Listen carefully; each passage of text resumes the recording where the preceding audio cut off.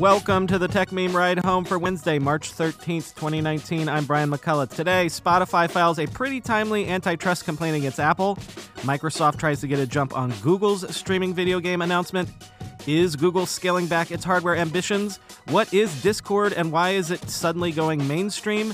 And maybe you already knew this, but scientists think they've proven that there's no such thing as objective reality. Here's what you missed today in the world of tech.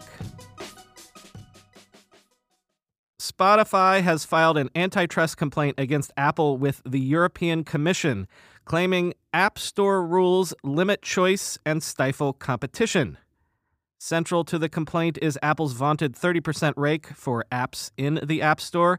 Essentially, Spotify complains that because of that rev share, it can't compete on price with something like Apple's Apple Music service.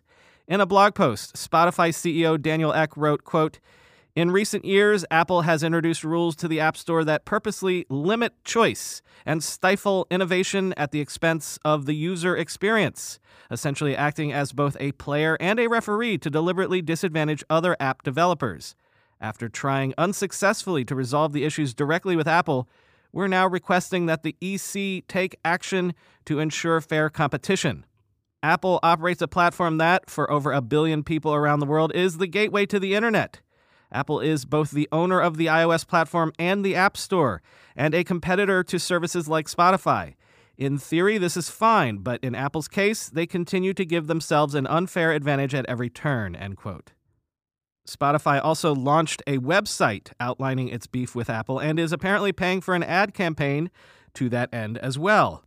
In a press conference in London, Spotify's general counsel Horacio Gutierrez said, quote, "Apple uses its complete control over access to its App Store to deprive consumers of choice and disadvantage rival providers of audio streaming services, in particular Spotify, to the benefit of Apple's own streaming service, Apple Music," end quote.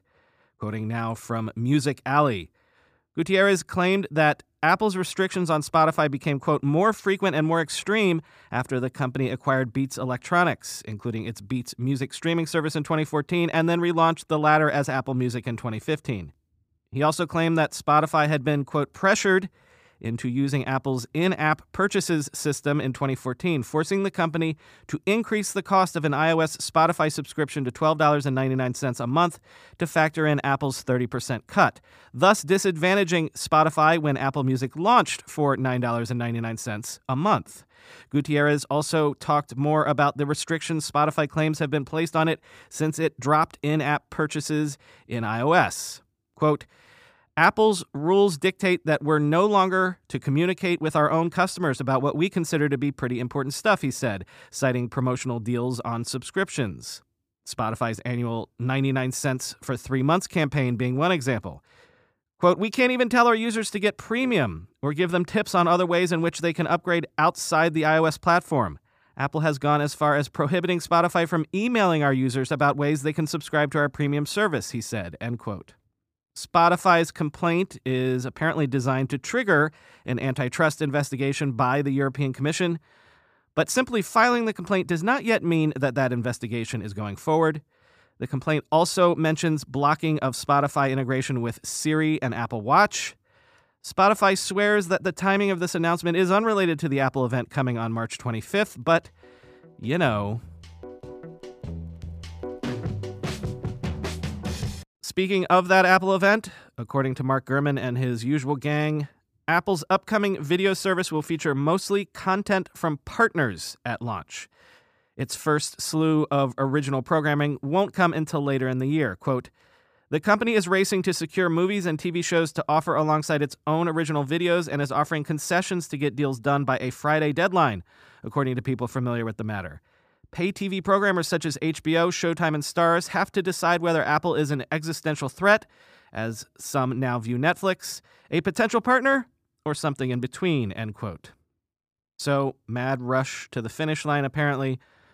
What about the news subscription service? We had heard previously that Apple was struggling to get big-name publishers signed up for that as well. No word on how those negotiations are going, at least today. But to what I mentioned earlier this week, Gurman has this, quote, Apple plans to sell its video and magazine services separately, but could offer them at a discount to users who subscribe to multiple services, one of the people said, end quote. So no iBundle yet.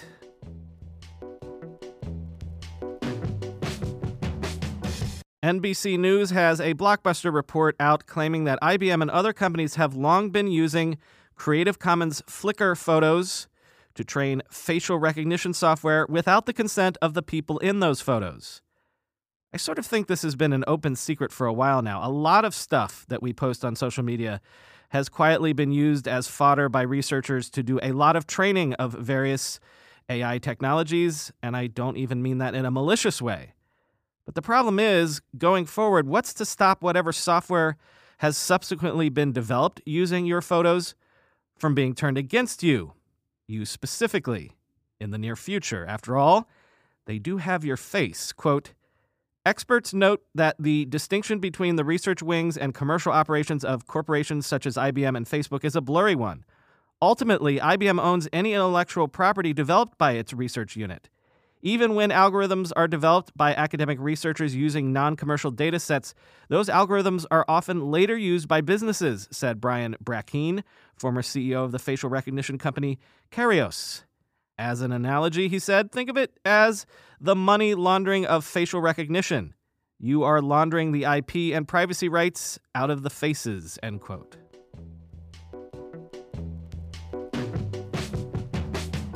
Business Insider is reporting that Google has moved dozens of employees out of its laptop and tablet division, suggesting that the company is maybe scaling back the size of its in-house hardware group.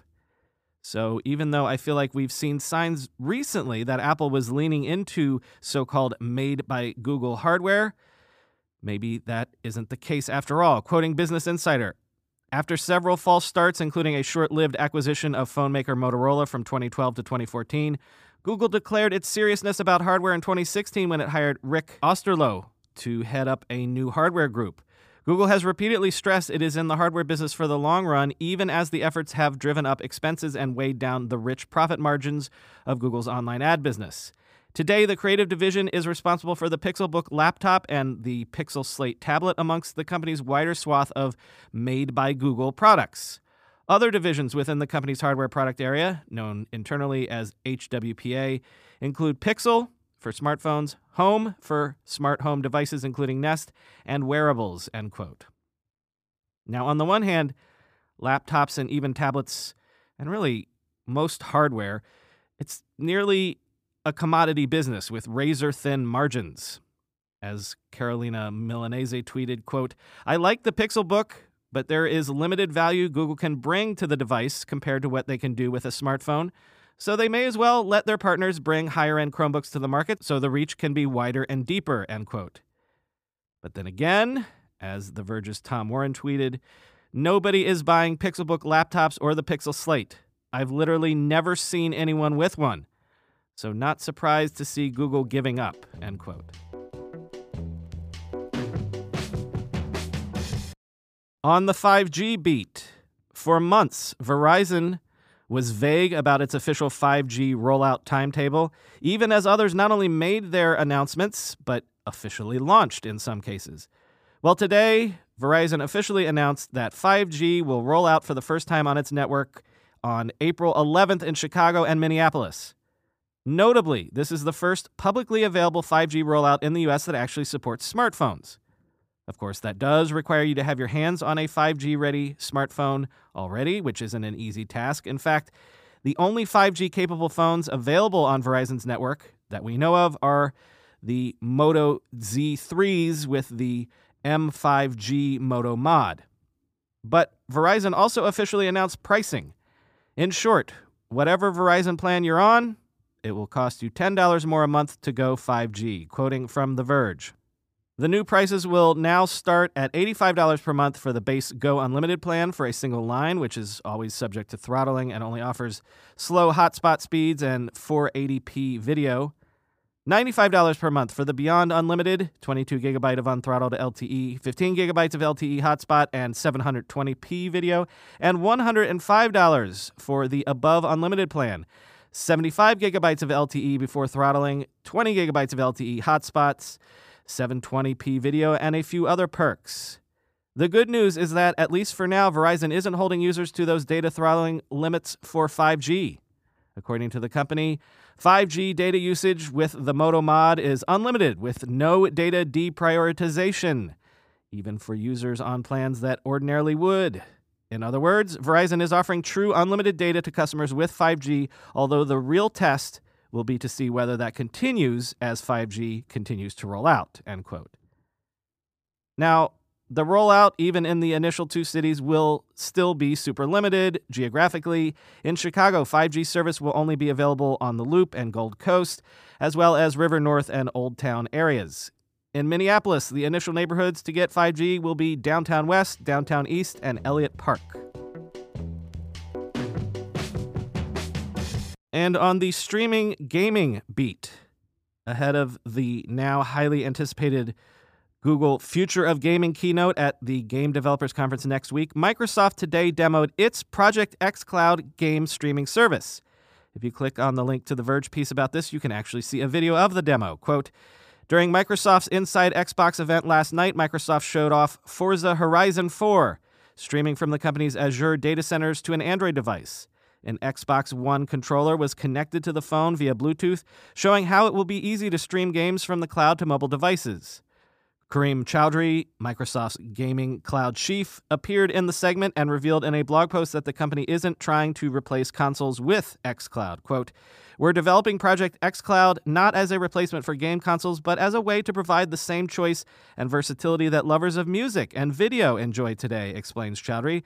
We're adding more ways to play Xbox games, end quote.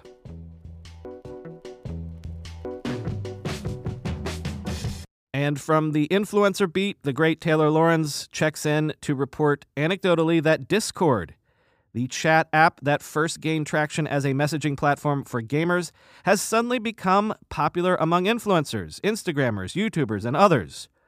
Why? Because Discord makes it super easy to set up ad hoc but also highly customizable private communities for your fans and followers. So your own private social platform, in a sense. Quote, after signing up for Discord, users join different servers. Each server functions as its own community, and it's very easy to toggle between them. Once you're within a server, you can hop between a long list of hashtag-marked channels on the left-hand side of the screen. Some channels are text-based, and some are group voice chats. Visually, Discord looks very similar to Slack. Discord is also highly customizable. Not only can servers have public and private channels, but administrators can also designate an endless series of roles to each user, all of which can come with custom privileges, colors, and name tags. Most server administrators designate roles to help moderate their communities. In addition to the group chats, Discord allows for global private messaging. You can add friends from any server to have one-on-one conversations without having to click into each server itself. It's like having an AIM buddy list at the top of the app. Roberto Blake, an Atlanta-based YouTuber, compared Discord not to Slack, but to, quote, chat rooms from the 1990s. But he told me, quote, they made that experience mobile and way more robust and sophisticated, end quote. Might this be the very sort of my own private Idaho future of social private messaging that Mark Zuckerberg recently said he thinks is the future and wants to move Facebook towards? Finally, after an oddly news-packed day in the world of tech, let's palate cleanse a bit with something a little outside of our lane. Quoting from the MIT Technology Review, physicists have long suspected that quantum mechanics allows two observers to experience different conflicting realities. Now they've performed the first experiment that proves it, end quote. Or as the headline says, a recent quantum experiment suggests there's no such thing as objective reality. If you're familiar with the Winger's friend thought experiment, then you've had some super geeky cocktail hour conversations in your time. I won't go into the details here. If you're not familiar, read the article if you want to understand how a single photon can exist in two different polarization states at the same time, a so-called superposition. TLDR, physicists have found a way to test the Winger's friend hypothesis in a real experiment. And spoiler alert, The results would mean that it is impossible to agree on the objective facts about any observed experiment. Again, too many variables of this story to explain briefly here. Read the article. But bottom line, to really bake your noodle, quote, Proriety and company's results suggest that objective reality does not exist. In other words, the experiment suggests that one or more of the assumptions, the idea that there is a reality we can agree on, the idea we have freedom of choice, or the idea of locality must be wrong, end quote. Something, maybe the most 2019 science news possible.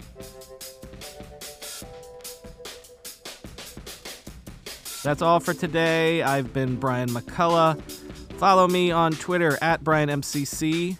The show has a subreddit at r/ridehome. And of course, you can subscribe to an ad-free version of the show at the very last link in the show notes, kimberlite.fm/ridehome. Talk to you tomorrow.